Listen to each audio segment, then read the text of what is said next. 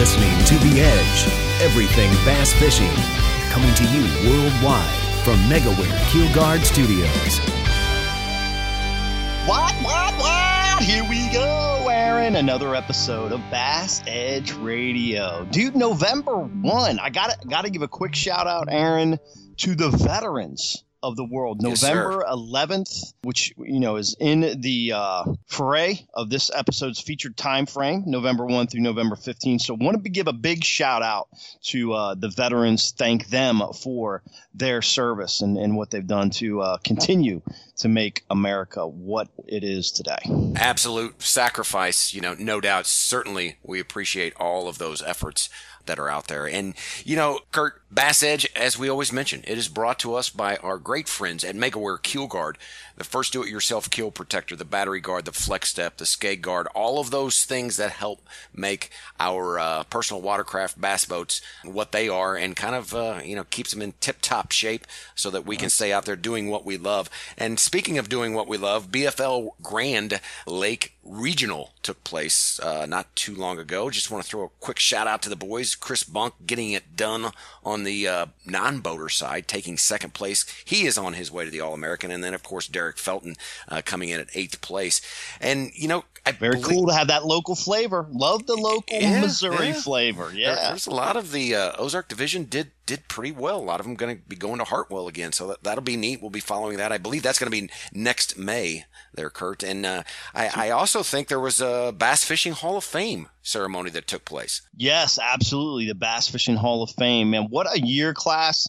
Shout out Tommy Biffle, Kathy Fennell, of course, previous BASS tournament director back in the day, Dewey Kendrick, the late Aaron Martins, Steve Quinn, who came from, I think it was in Fisherman, that, kind of Minnesota. Right. And then, of course, Lonnie Stanley. Everybody has thrown a Lonnie Stanley lure at some time in their life, from the Stanley wedge to the Stanley jig, the ribbit. Just a lot of cool stuff that all of the class of 2022. Certainly a bunch of legends in that group, no doubt. Absolutely. Great to have them part. I wish I was a part of the Hall. Aaron, can you pull some strings? How do I get in the Hall of Fame, bro? Yeah, no connections there. The greatest podcast of all time? Possibly. Aaron Martin, Kurt Duff, Hall of Fame. We got to start lobbying for this, dude. We do. And I have zero connections on that front, Kurt. I'll just be honest with you. Okay. Well, I did want to mention something else, kind of along the same lines of legends in our sport. Ray Scott, of course, passed away back in May. But last month, first time maybe I've ever seen this, type of thing shown live in our industry. But it was the celebration of life for Mr. Ray Scott, the founder of BASS. Maybe we could all say the founder of competitive tournament bass fishing. No doubt. But it was a really cool ceremony they had. You can watch this on video through Bassmaster.com. I'm sure they fired it on their YouTube channel as well. But it's great to see guys like Johnny Morris, Bill Dance, Roland Martin, Bob Cobb, so many others, kind of pay some respects and tell some great stories about Ray Scott. So I encourage all Bass Edge listeners to check that out. And, so cool. And speaking of Bass, BASS, Bassmaster, that is, we, I believe, have 12 qualifiers that have been named to the elites from the Opens. We have. We're going to get some of these qualifiers on the airwaves, but shout out to folks that have been on the show before.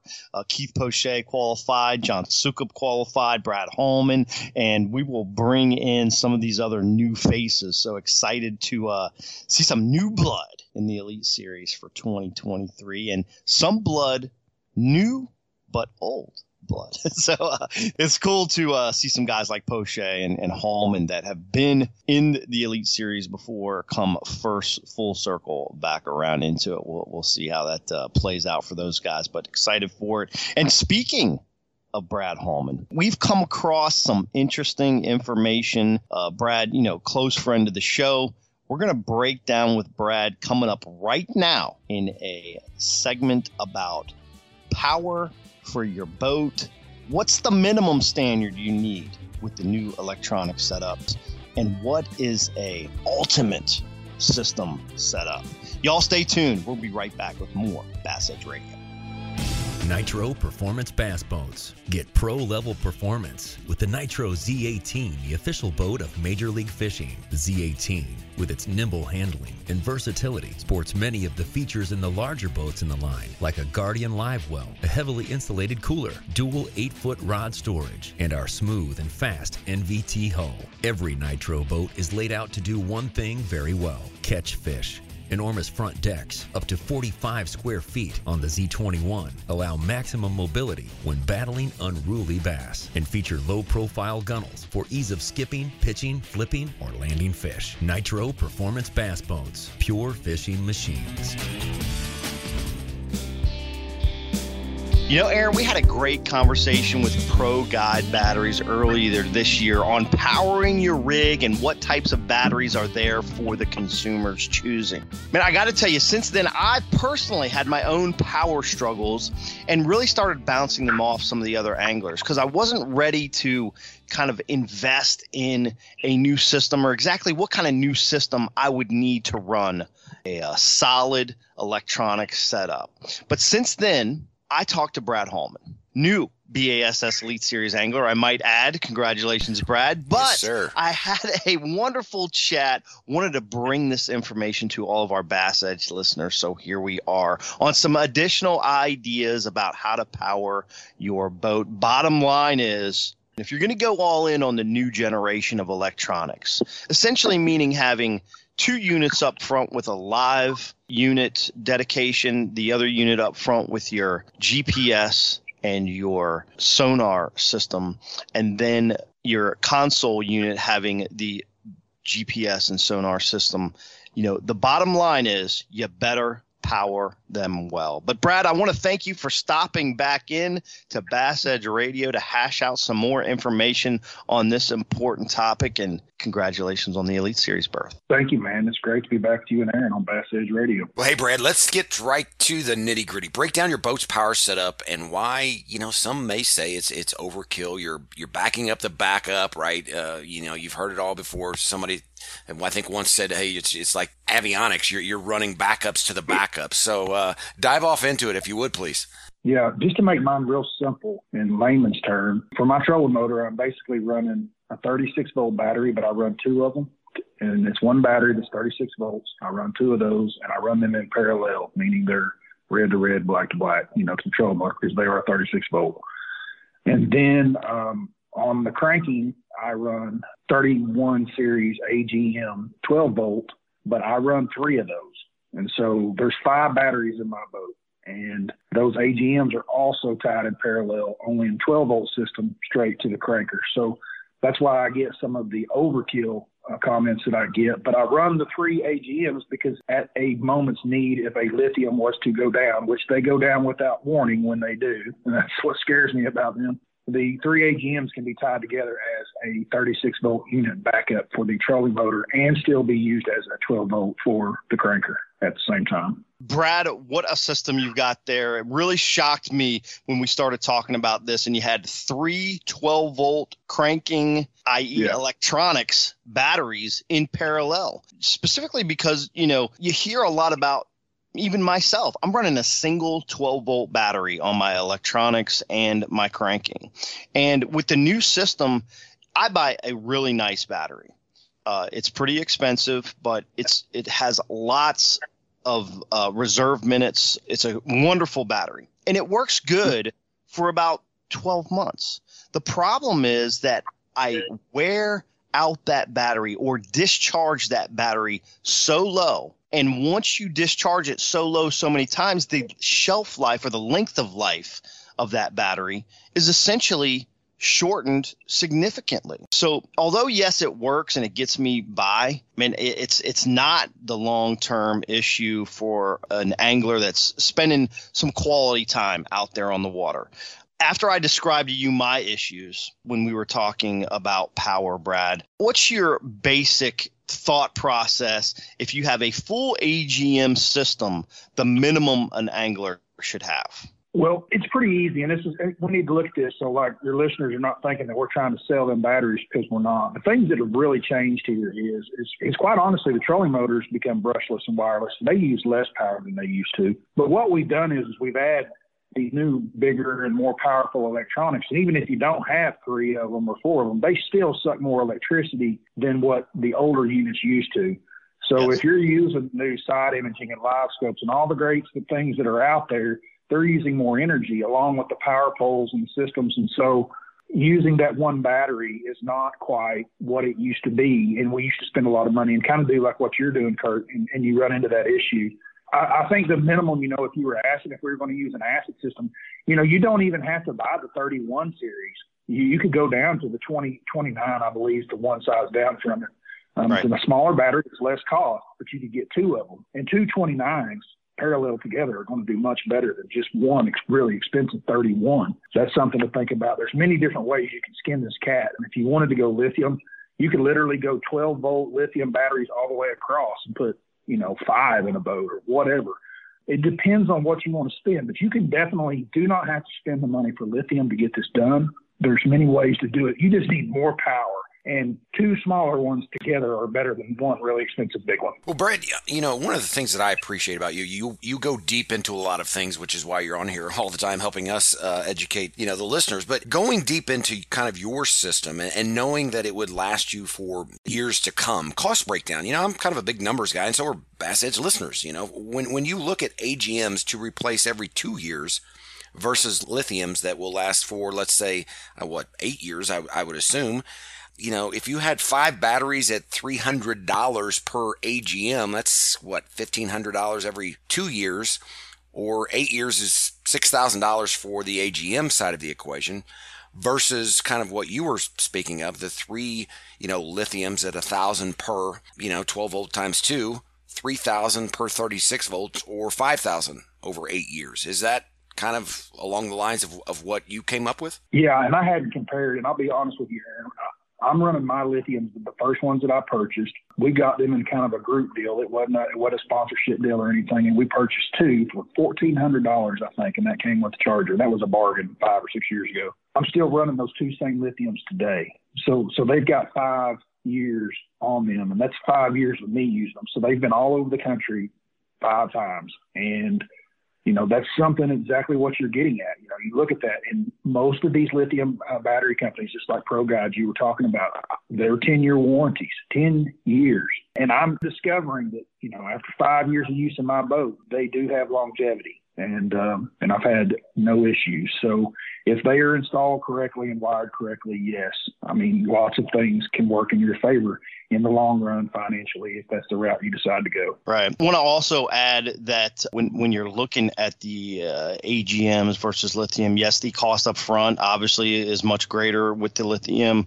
But the key here is either way a consumer decides to go, the power portion of this, I think we've all decided, although Brad has a phenomenal system that he described with 3 12-volt batteries listed, set up in parallel for his cranking and electronics, he's not going to lose anything. And the reason he does that is to have a backup. But any consumer with today's electronics, if you're going to spend $8,000, $9,000 on electronics, you've got to be willing to spend $4,000 to $5,000 in power, because that's what you need to power these units. And on the cranking and electronics side, parallel is necessary with 2 12-volt batteries just to kind of be a standard of equipment. Like Brad said, it could be a 229 group 29 lead acids. It could be 2, maybe 80 amp hour 12-volt batteries would probably work really well. But Brad, there's also been some new technology with the lithiums since this. You can get the 100 amp hour. Even some battery companies offer a 120 amp hour. So this is all changing technology. Obviously, we talked about that with Aaron, like we mentioned. Go back and listen to our previous episode that talks about the types of batteries and the systems that are out there. But really wanted to dive into this, obviously, for the listeners, letting them know if you're working off 1 lead acid or 1 12-volt lithium for your cranking and charging, your length of life is going to be pretty short. And to make your system work properly for a longer length of time, 2 12-volt batteries in parallel are going to be the most effective way to go. Brad, we talked about discharging in low percentage. How do you go ahead and provide your final take on power for our listeners and what they need to do and understand in an analytical perspective from units that they're purchasing to power that they're purchasing? I would really, really tell them to focus on amp hours and don't get focused in on the lithium. One of the misleading things that are kind of out there that are really missed are how long they last during the day, guys. I'm talking about during the day, how much power you have during the day. And so therefore, lithium's so great, you only need 136 volts and it'll last you the entire day. Depending on how you fish and how you touch that trolling motor, that is true. But to me, one lithium battery honestly is worth about 3.5 to 4 hours of 36 volt a day. But that depends on the amp hours and how hard you're using it. The battery people be like, what's Hallman talking about? Well, I'm not fishing like Bill Dance sitting down and making casts in my pond. I have my trolling motor cranked up and I am covering water throughout these events during practice. And I'm using a tremendous amount of electricity, so I have to have that power. They last about the same length distance as the AGMs, the acids do. So don't let them, don't get that idea in your head. But the value is there long term because they do last year after year after year, and they do not get weaker, whereas our AGM and acids do. That's great stuff, Brad. And I mean, one of the things that we know is that you've got to have the volts in order to really get a clear picture of what you're seeing on the graph. Otherwise, chances are you're probably fishing for clutter that's not even out there in the water. Would you agree? Yeah, that's something we haven't even brought up. That's one of the biggest questions we get in the electronic industry with me. It tied in with the Bass Tank and Garmin and everyone that I'm involved with. The biggest thing we get is how do we clear that screen up? And there's many, many issues to that. But one of the main things is not enough power. That graph needs to be reading 12 volts all the time. That's what it needs to be receiving at the minimal 12 volts. If you've only got one 12-volt battery hooked up to it, and over the course of the day, it's going to be very difficult for that battery to keep delivering the full 12 volts. But 2 in parallel will get it done. Absolutely agreed. Brad, thanks so much for being back. Guys, we've got to move into the next feature angler spotlight coming up right after this message. I am Bassmaster Elite Series angler Patrick Walters. This is MLF Pro Circuit angler Trevor Fitzgerald. This is BASS Elite Series Pro Brandon Pollinae. I am MLS Big 5 Pro Circuit angler Gray Buck. This is 2020 BASS Angler of the Year Clark Winland. Stay right here for more Bass Edge Radio. Know the importance of protecting your investments, so why use anything else other than the original and toughest DIY keel protector for your boat? MegaWare Keel Guard. Grinding sand, abrasive rocks, and concrete ramps are no match for our exclusive contoured edge and patented technology. MegaWare Keel Guard keel protectors are made tough and made to stick. Their do-it-yourself installation takes less than an hour, providing the longest-lasting, most dependable keel protection for your boat, guaranteed for life. Developed specifically by boat builders offering the best keel protection in the industry. Also from MegaWare Keel Guard, Skeg Guard, Flex Step Pro, and Pontoon Guard. So give your boat the performance edge. Put on the protection the pros pick. MegaWare Keel Guard.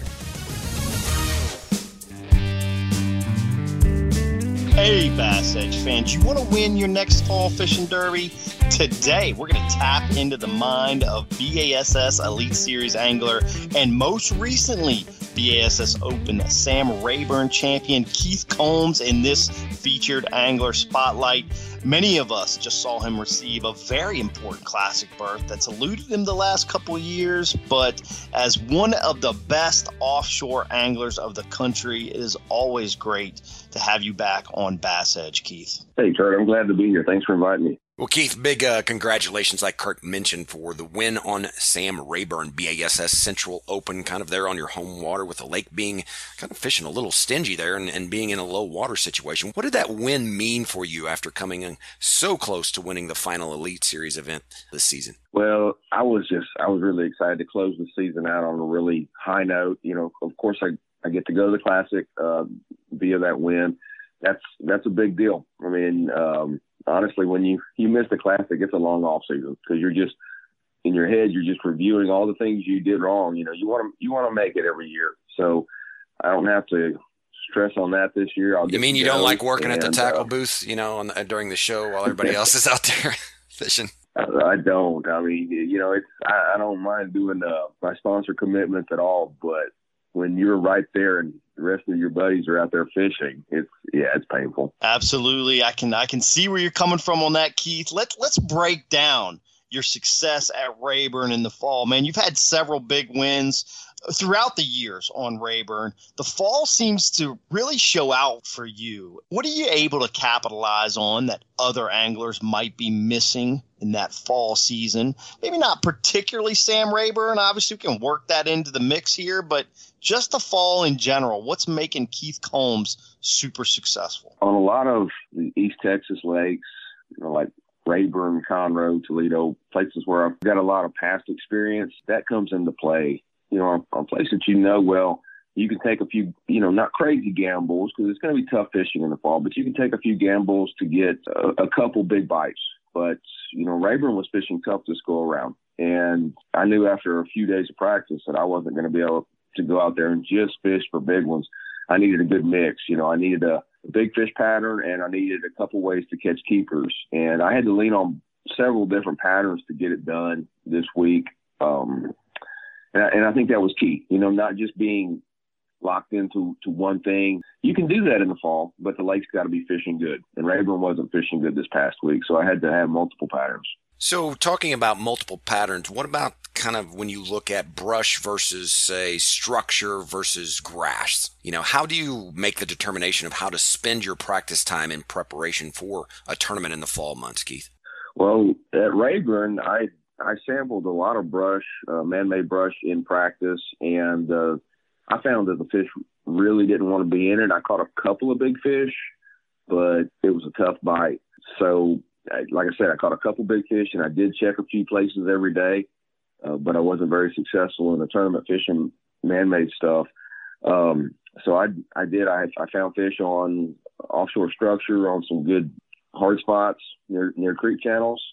And I also fished grass with a bladed jig, a Strike King Thunder Cricket. So I had all three of those patterns going on. And I needed every bit of it to catch enough to win. Keith, when you're spreading yourself out like that with different patterns based on obviously necessity, how the fish are setting up, trying to catch the quality of fish to win an event, knowing that it's tough to get a big bite, do you try to determine a section of the lake, or are you running a lot of history on that and it just doesn't matter where it is because you like an area like Rayburn or a lake like Rayburn, you have, I'd say 1,000 days on the water out there, maybe hundreds, but whatever it is, it's a heck of a lot more than most people have. So are you trying to concentrate in an area of the lake that you feel like is firing better that you've noticed in practice, or is it just running the whole lake itself?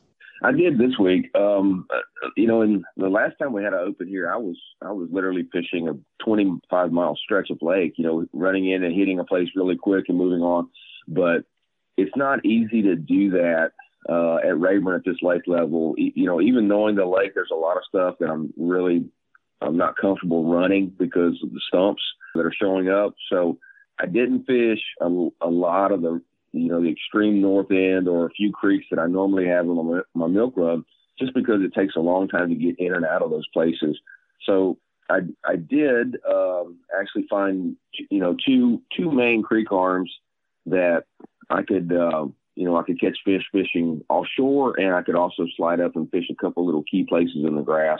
Looking back on it, that was a good call because we had that big wind. Like I said, it's hard to get around. Yeah, it was hard to get around anyway just because of the stumps. But then when you combat that 30-mile-an-hour wind, it was, really really nice just to be able to go fish deep for a little bit. If that wasn't working, go up and fish shallow. And, looking back, that was a good call. But, yeah, I had two main areas that I really focused on this week. So breaking down the structure, we kind of understand hard spots. You're talking about spots with maybe some gravel, shell. Is there shell beds at Rayburn? There's probably some, but it's more like what we get is a real hard clay. So the lake is low, but it's been lower than this several times, 2 times. And a lot of times what happens is an area gets like a hard break or something like that, the top of it gets exposed during a low water period. Okay. And the wind just really sweeps all that clay off there, and there's like a real hard spot. You can see on some of the main lake points now that are getting exposed, you'll see it's like a rock, but it's not really rock. It's more of a clay, but when you bring your bait through, it's really, really hard. And I found a couple of those areas. I had 2 that were holding fish. They wouldn't stay on them and feed all day. It was just kind of a morning thing because they were totally out in the middle of nothing. Just a hard spot off the side of a drain. So you get in there early, you can catch a few fish. And, that's one of the things that I didn't really realize because these were new spots to me. I found them this week. So I didn't realize that I needed to be there at daylight to get those fish to react. Like the place I caught 2 4-pounders on the 3rd day, I fished that place the first day of the tournament and the second day of the tournament without a bite. But I got in there earlier on that 3rd day, and the fish were biting. So, I mean, I think looking back on the first day especially, I had my timing really, really bad. And towards the end of the second day, I was able to say, you know what, these fish are not biting offshore late in the day, go up and fish some grass with the thunder cricket. And I made some big calls doing that. So timing was very important in this one. And it took me 3 days to get my timing at least going in the right direction. Right. Interesting. So are you seeing these fish on those hard spots, like on your side scan and down scan, or are you kind of scoping to see these fish? How are they setting up for you in that structure scenario? Well, the couple of spots that I found fish on, which I only found 2, I was just graphing and saw these spots on my side imaging. They're not very big, and they're not. There's not much of a drop off on them. They're just a hard spot, kind of on a mud flat. And so I found them, and I thought, well, that's unique.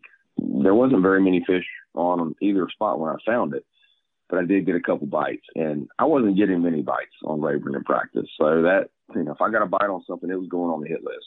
Right.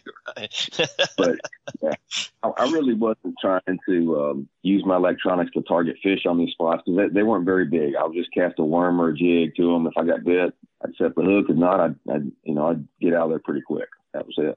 How did you end up breaking down that grass bite? Was it a scenario where you fished 200 yards of grass? Because Rayburn's stuffed full of grass right now. A lot of creeks, got a lot of grass. You have some grass that kind of floats out on long tapering points. You've got some grass with really nice hard edge where it breaks off into 8, 9, 10, 11 feet at times. So did you just have to cover water and find a stretch that you felt like were holding grass, or was there actually a pattern within the grass that you could concentrate on points or hard edges or backs of pockets or something of that nature? Can you kind of explain how that came about to work that thunder cricket in those grassy areas? Well, it was probably just because, I live close to the lake. I didn't practice grass all week during my practice period, but last month we were going out for fun trips in the evening, just piddling around, and we would just go fish grass. And so me and my wife would just go and fish some grass, and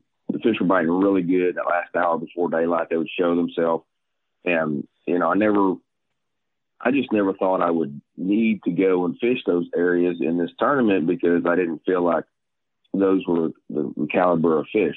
But once it got going and I saw how tough it was, I thought, well, really no need to go practice those areas. I know there's probably going to be a few fish in them. There's probably going to be a lot of anglers in them. But when I drove by them in the tournament, there was nobody in those couple little stretches of grass that had fish, and the fish were still there. They'd been there for a month, and it wasn't nothing special. Some of them have a little ditch. One area got real patchy grass, so it had like just more clumpy stuff.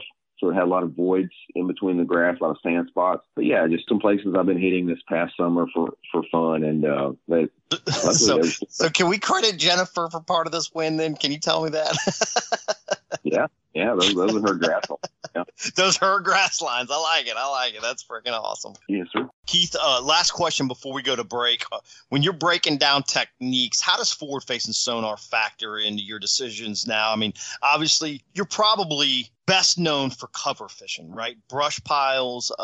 Here, obviously, you're fishing some new stuff, admittedly, some structure out there that isn't generally on your Rayburn I love that word, that lingo, your hit list, right? So how does forward-facing sonar factor into Keith Combs' decision on presentations and how to be effective out there on the water? Well, I think it's a great tool, and in some places it's magical. Like some of the places that we go and fish for smallmouth, a lot of times if you see a fish, if you're in a smallmouth area and you see a smallmouth, it's a smallmouth. Rayburn's a little bit of a different type place because it's got so many different kinds of fish in it. If you go on a place that's got bass, well, it's probably got catfish, drum, sand bass, big gizzard shad. It's got a variety of other fish there on the same spot. So that's what you got to watch on Rayburn. Just because you're seeing fish, it does not mean that that's bass. And just because you're seeing fish look at your bait, it doesn't mean those are bass either. It's a different kind of place. But I have Humminbird Mega Live on my boat, and I can look way out and I can see the brush pile, or I can scan around a spot. And if I'm not seeing anything, I don't stay very long. I might make one or two casts if I'm not seeing any kind of activity. So it helps in that sense, but I'm not out there, targeting, seeing one fish and casting and casting and casting and trying to catch that fish. I don't fish that way here. So it's a great tool just to see the activity level on a spot. It's a great tool to make those accurate casts. Like one area I fish, it's just a few isolated stumps on a ridge, and it makes casting that crankbait and hitting those stumps easier than ever before, because I can line up perfectly and know exactly how far that stump is from the boat and watch my bait come right by it, hit the stump. Instead of making 20 casts, I'm making 3 casts and I'm out of there. So it's a great tool for improving your efficiency for sure. Awesome. Great info there. Breaking down the fall bite here on Bass Edge Radio with BASS Elite Series angler Keith Combs. We're going to quickly power pole down for a break. Hang in there. We'll be back in a jiffy after these short messages. Patented in 2000, perfected over years of testing and real-world punishment, the Power Pole is the ultimate shallow water boat positioning tool. Swift. Power Pole deploys in seconds from anywhere in your boat. Virtually silent, Power Pole won't spook wary fish. Secure in strong current or gusting winds in up to 8 feet of water. Engineered to take it with a lifetime unconditional replacement guarantee on the spike. Power Pole, swift, silent, secure. Visit powerpole.com to find a dealer near you. Bass Edge is presented in part by Mercury Marine, returning with professional bass elite angler Keith Combs in this episode's featured angler spotlight. Mercury Marine, go boldly. Keith, as we continue traveling through the fall season and temperatures begin to work their way into the low 60s zone, how is this going to change your approach to catching winning caliber fish in the fall? Well, as the temperatures drop, I think the bite gets a lot more predictable. We've had that prolonged summer this year at Rayburn, and fish were just all over the place. But temperatures drop, and the fish will start to relate to, I would say, like angler-friendly type structures. Instead of them being on big flats cruising around, they'll be starting to relate to channels and hard breaks, drains, something you can be more specific on and narrow your search. That's a big thing, because like I look at Rayburn right now and see fish on everything, but as or out in the middle on nothing,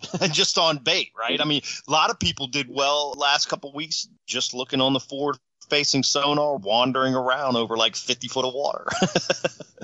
They're out there right now. One day I was trying to figure out how to get into an area, and I was idling just out in the middle of the lake through the stumps, trying to make sure I had a good safe run to run in there. And I see bass just coming up out in the middle of timber in the middle of the lake, no drop, no nothing, just 30 foot of water and trees. And that's a tough scenario. How do you target that? It's difficult, but they'll get a lot more predictable as the temperatures drop. Speaking of those kind of scenarios, Keith, do you change your bait? Do you use a different size of bait? Or are you going to a completely different, type of lure altogether for, trying to upgrade or catch a bigger size of bass? I had to use several different baits this past week to get it done. I caught fish on a jig, a worm, vibrating jig, and 3 different crankbaits actually. So it took a lot of change up to get things to go. I tried different colors and different sizes of worms on several different spots to get a couple extra bites. It never hurts to change. And I'm not sure I was ever perfectly dialed into exactly all the right colors and the right baits this week because it was tough for me. But it doesn't hurt. When fishing's tough, I've seen several times where I have, say, a co-angler in my boat or a buddy fishing with me, and he's throwing something a little bit different than I thought would work and getting a lot more bites. Changing up is never a bad idea. Yeah. And speaking of change, tacking on to what Kurt previously talked about with the water temperature being in the 60s, as kind of that next phase of water temperature will start to decrease into the 50s. Are there additional changes, kind of quantum leaps that you will see fish make in relation to overall positioning and how they'll react to lure presentations? Well, they'll really start to target shad. Even the real big fish will get on a shad diet, when that temperature gets down there in the mid-50s. So a lot of times I'm able just to say I can throw a crankbait that looks like a shad or tail spinner or a spoon or something like that really resembles a shad very well. Whereas in this tournament, I had to throw baits that imitated several different types of forage. So that pattern will get a lot more defined as the winter goes on, and those bigger fish get off of whatever they're trying to feed on, and they just solely target shad. So, yeah, it becomes a lot easier going out and fishing in November and December around here because your options get a little bit more limited, and that's nice. Keith, do you feel like part of that is because those bait fish that you're seeing out there, kind of as you mentioned, out there in the middle of nowhere, very hard to target? As the water decreases, are they sucking in to these other areas you're talking about, the structure spots more effectively, the drains more readily? Is that what's kind of grouping these fish up a little bit? And if so, what is it that triggers those shad? Is it the lower temps? Yeah, it's going to be temp. So what you'll see is, we're getting a cold front today. Well, first off, like in September, those shad, they're from top to bottom. And you'll see lots of fish blowing up on the surface. And then you get a couple cold fronts, and those fish, the shad, are in the same areas, but they just get a little bit deeper. Then when the temperatures get out of the 70s and start hovering in that upper 60s, then you'll start to see the shad actually start relating to structure again, like channels and hard breaks. Mm-hmm. But when that temperature drops into the 50s, all of the shad will go to the deepest parts of a channel, and get in those channel bends in that 20, 25 foot range. And it's easy feeding for the bass. They'll school up again, and they'll target those shad that are pushed into those channels because they're trying to stay warm. There you go. Yeah, that kind of wrapped that great in there. Easier for the anglers, too, when they're all bunched up together like that rather than being crazily scattered like they have been the last few weeks. Keith, you've had some unbelievably consistent seasons over your career. I remember the days when Keith was, 300 to 400 hours on a motor in a season, kind of learning new bodies of water as you competed on the Elite Series, originally coming from, the FLW Tour and having some really solid performances there. Then, these AOY continuous seasons of top tens, and Keith Combs' name was always in that mix. The last couple years, a little rocky, maybe. How will you revamp things to recontend for an AOY title in 2023 on the Elite Series? Yeah, the last couple have definitely been a struggle for me, but not all in a bad way. I've had very inconsistent seasons, right? But I've also been in the mix to win a couple times and actually have won a couple tournaments. Absolutely. I don't know that I can change a whole lot to get back to those more consistent seasons. I am going to do some more pre-practicing and things like that this year than I've been able to do in the past. We've just had a lot going on. But, some of the fisheries, like we're going to fish Okeechobee, and we're going to go to Seminole, Murray, some places I haven't been to in a while. And I'm going to make pre-practice runs this winter again, just to kind of see those places, get a visual of, what I want the fish to be doing when I get there. And that helps me a lot. Just riding around, just kind of looking at things and knowing what's around the next corner. I don't want to go to Okeechobee and say, well, where's the hydro? I want to know where it's at before I get there. So that's one thing I'm going to do. This schedule, when I look at it on paper, it lines up better for me. I've had some really good finishes on the Tennessee River back in the early part of my career, but and when I say Tennessee River, I'm talking like our usual stops like Chickamauga, Pickwick, Guntersville. But the last few years, I've struggled on those places. And honestly, what it boils down to is a lot of the stuff that I had success doing years ago just doesn't work anymore. Those places get so much pressure. I think those fish are so conditioned that, you know, they're not always out there on those ledges like they used to be and things like that. So I got to get a little bit more responsive in that sense. But the good thing is we don't have those places on our schedule for 23. So, right. I'm looking out there. That's great. Hey, Keith, you know, talking about hours on a motor, you know, that's a lot of time, a lot of experience on the water, just life experience, tournament experience in different situations, different parts of the country. Give me your thought, your overall perception of how it just seems like in this day and age, we have this whole new generation, younger generation of anglers just really making some noise and moving up into the sport's top ranks, you know, much quicker than we've seen in the past. Yeah, there is. There's a lot of, you know, especially like if you look at the Opens and really anywhere, there's a lot of really young kids that are out here doing it. And, you know, like me and Kurt were getting started, you didn't see that, you know, and I think that you can credit a lot of that to college fishing, high school fishing. 20 years ago, that wasn't there. And so, you know, a young fisherman never really got exposed to tournament fishing the way that he can now, you know, so he might have went on a different career path 20 years ago. Now gets in there and says, this is my deal. I want to be a fisherman. You know, if his family can help him get there, support him and are willing to do that, then he's got a better avenue than ever before. And, yeah, I mean, I think that's just something that you always see as far as you mentioned electronics. The younger people are always up to speed on electronics a little bit more. But, you know, I don't think that forward-facing sonar is something that it seems that way right now. It seems like, well, it's, you know, you got to have it or you can't compete. But it'll be like every new phase. There'll be niches where you better be using it or you're going to get beat. And there'll be times where if you're using it, you're going to get beat. So it's just, you know, right now it's the new thing. A lot of guys are making a lot of noise about it, but this is bass fishing and there's always phases and fads, and some things work good for a few years and then they kind of stop working. So that's just how it works in the sport. Yeah. You know, I was talking with Brad Hallman. He had also a good finish there at Sam Rayburn. He made a comment to me that if it wasn't for forward-facing sonar, he wouldn't have done as well as he did. Now, you might perceive that as, oh, well, Brad was out there using forward-facing sonar. Well, that was actually just the opposite case. Brad was up fishing shallow grass, similar to some of the fish that you were catching, Keith.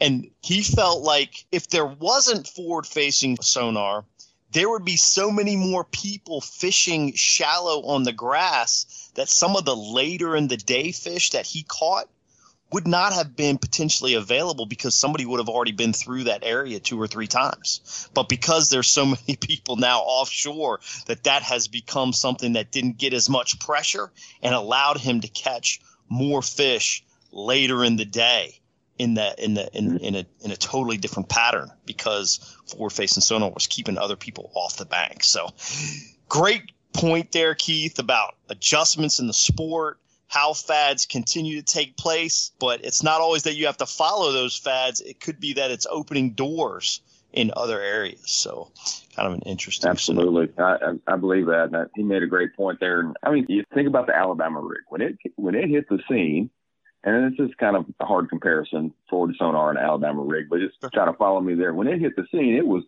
if you weren't throwing it, you couldn't compete for a while. But fish they get conditioned to seeing that and also seeing, you know, the way that anglers set up on places. And the same thing will happen with forward sonar, but it's always going to be there. I'm not fighting it. It's a powerful tool and it's got its place, but it's not all the time. Right. All right, great conversation. We're going to go into our Midway USA gift card giveaway, our listener question segment brought to us by Nitro Performance Bass Boats. This question came through our Ask the Pros, BassEdge.com web link. Bob Kuntz out of Minnesota asks, how important is crankbait wobble in the fall and winter, and what should I look to be using in what conditions? Keith, what can you tell Bob about cranking in the fall and winter and the wobble? And that's a good question. The wobble or the action of the bait. I try to consider water temperature and also the size of the fish that I'm targeting. So what I mean by that is warmer waters, say the early fall, a lot of action because the bait fish is going to have a lot of action. And we get into later fall or cooler temps, everything's going to start to slow down. So I'm going to go to a tighter action and maybe fish my bait a little bit less aggressively. And when I mention targeting big fish, a lot of times I believe that the biggest fish are going to react to a wide wobble, a hard-hitting crankbait. So keep that in mind. If you're fishing Rayburn, maybe a harder wobble. If you're fishing bull shoals or something like that, you might get into a less aggressive bait. That's my best advice on that. Yeah, good stuff. Thanks for sending in that question, Bob, and very enlightening to get Keith's response on that topic. Bob, we do need one more thing from you, and that is to simply log on to BassEdge.com, which you sounds like very familiar with. Click the Claim Your Prize tab, fill out the information, address, and let us know that you heard Keith answer your question right here on episode 387 to receive your Midway USA gift certificate, where there is all things fishing and all things outdoors. Reminder, Bass Edge listeners, keep firing in those questions to the show. We'll get them answered to you by some of the absolutely best anglers in the industry. Can't go wrong with shooting a question to us here on Bass Edge Radio and hearing it taken care of right here on the program. Well, Keith, super excited for your accomplishment. Getting it done there at Rayburn on really is just stingy conditions there a couple weeks ago and securing that Bassmaster Classic berth. Some last words as we begin to conclude today's interview. Well, yeah, it's great to go into this off season. It's going to be a short off season. But yes, as I already began to think about, next year and next season and the Classic, it just makes it a lot more enjoyable finishing out with a win. So I'm excited, and thank y'all for having me on the show today. I really had fun talking to y'all. Absolutely, Keith. Thanks for hanging with us. Look forward to watching out on the water next year. Certainly be tuning in to the Classic down there at Loudon Tellico. Hopefully you can make some noise there as well. Everybody hang right in there. Aaron and I are going to be right back with a few concluding thoughts on this episode of Bass Edge Radio. You know the importance of protecting your investments, so why use anything else other than the original and toughest DIY keel protector for your boat? MegaWare Keel Guard. Grinding sand, abrasive rocks, and concrete ramps are no match for our exclusive contoured edge and patented technology. MegaWare Keel Guard keel protectors are made tough and made to stick. Their do-it-yourself installation takes less than an hour, providing the longest-lasting, most dependable keel protection for your boat, guaranteed for life. Developed specifically by boat builders offering the best keel protection in the industry. Also from MegaWare Keel Guard, Skeg Guard, Flex Step Pro, and Pontoon Guard. So give your boat the performance edge. Put on the protection the pros pick. MegaWare Keel Guard. The PowerPole Charge Marine Power Management Station is the most advanced system of its kind available on the market. It does the work of 3 devices, a traditional battery charger, a charge on the run, and an emergency start system, all in one compact unit. The Charge lets you run your boat's accessories the way you want to run them by allowing you to monitor and control your power usage through the PowerPole app. It automatically devotes power to the batteries that need it the most for maximum efficiency. The new Charge from PowerPole. Power where you need it, power how you need it, power when you need it. Kurt, Keith has been on here numerous times, great fisherman, but man, you put him on Sam Rayburn when it's fishing that stingy. Is there any wonder that he wins the tournament to qualify for the Bassmasters Classic? No, not initially. Obviously he's a favorite. Heavy favorite coming into the tournament. What was super cool about the interview, he's fishing still after hundreds, maybe 1,000 days on this body of water, but definitively hundreds of days on this body of water. No doubt. He's still fishing stuff that's new. He's still expanding on knowledge of the fishery. He's still evolving into what bass are doing based on different conditions of different years. Not maybe necessarily a fall condition, but based on a condition when the lake's a little bit lower, some of his stuff isn't working nearly as effectively as it has in the past. You think at 46 pounds to win, he averaged a little over 15 a day. Right. That's tough bassing, but he was able to make the adjustments, fish hard structure areas, stuff that really, I'm not saying it's not his forte because it is, but he's fishing new spots, he specifically said in the interview. I think that is really profound. It is, and it was also very profound when he was talking about, because of the lake being low, he's like, man, I didn't want to go in those places. That's kind of scared me. And I'm like, oh boy, if that guy with that kind of those kind of days on the water was scared to navigate the logs and the trees and everything else, you and I'd be a little bit beyond puckered on that one. Well, when he was saying that, and I said, well, didn't a lot of us get very lucky? And isn't in some cases ignorance bliss? Because I have no clue about a lot of those things, and I think some of it's safe. Now, of course, I watch my P's and Q's. I'm not running all the way to the back end of a pocket or something like that, but I'm sure I ran by some stuff that Keith probably wouldn't have, because he knew it wouldn't have been very smart. Right. But that's bassing in this century, and on a lake that can be hazardous. But at the same time, you just got to go fishing. That's right. You just got to go fishing. You can't idle out of the launch and just idle everywhere you go. So. Right. Well, and I also appreciated, it's always good having Brad Hallman on. I mean, he's covers so many topics for us, but just kind of looking at that battery supply, because you and I have talked about it a lot before. We've got the PowerPole charge system. That thing does wonders. But if you have a faulty battery, right, it's not a miracle worker. You've still got to make sure that you've got the right power source moving from there. And I thought Brad did a good job on that. Wonderful job. From my own trials and tribulations, Bass Edge Nation, if you're running 2 units on front, one for live scope, one for your down scan and GPS stuff, and then a unit or 2 on the console, save yourself agony. Run 2 12-volt batteries in parallel for your electronics and cranking system. It's going to save you in the long run of plenty of heartache, because I've had it.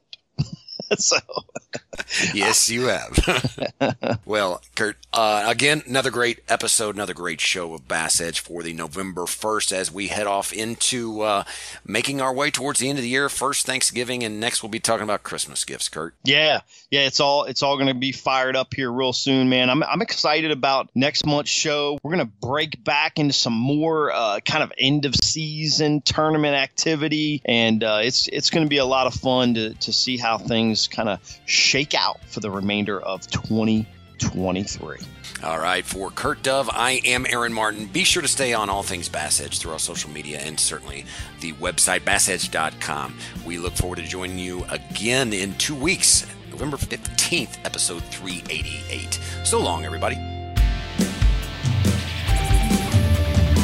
Edge is presented by MegaWare Keel Guard. For more information on Bass Edge or to shop at the Bass Edge online store, visit bassedge.com. And be sure to join Kurt Dove and Aaron Martin right here on another episode of The Edge, brought to you in part by Nitro Boats, Midway USA, Mercury Marine, PowerPole, and Transport Graphics.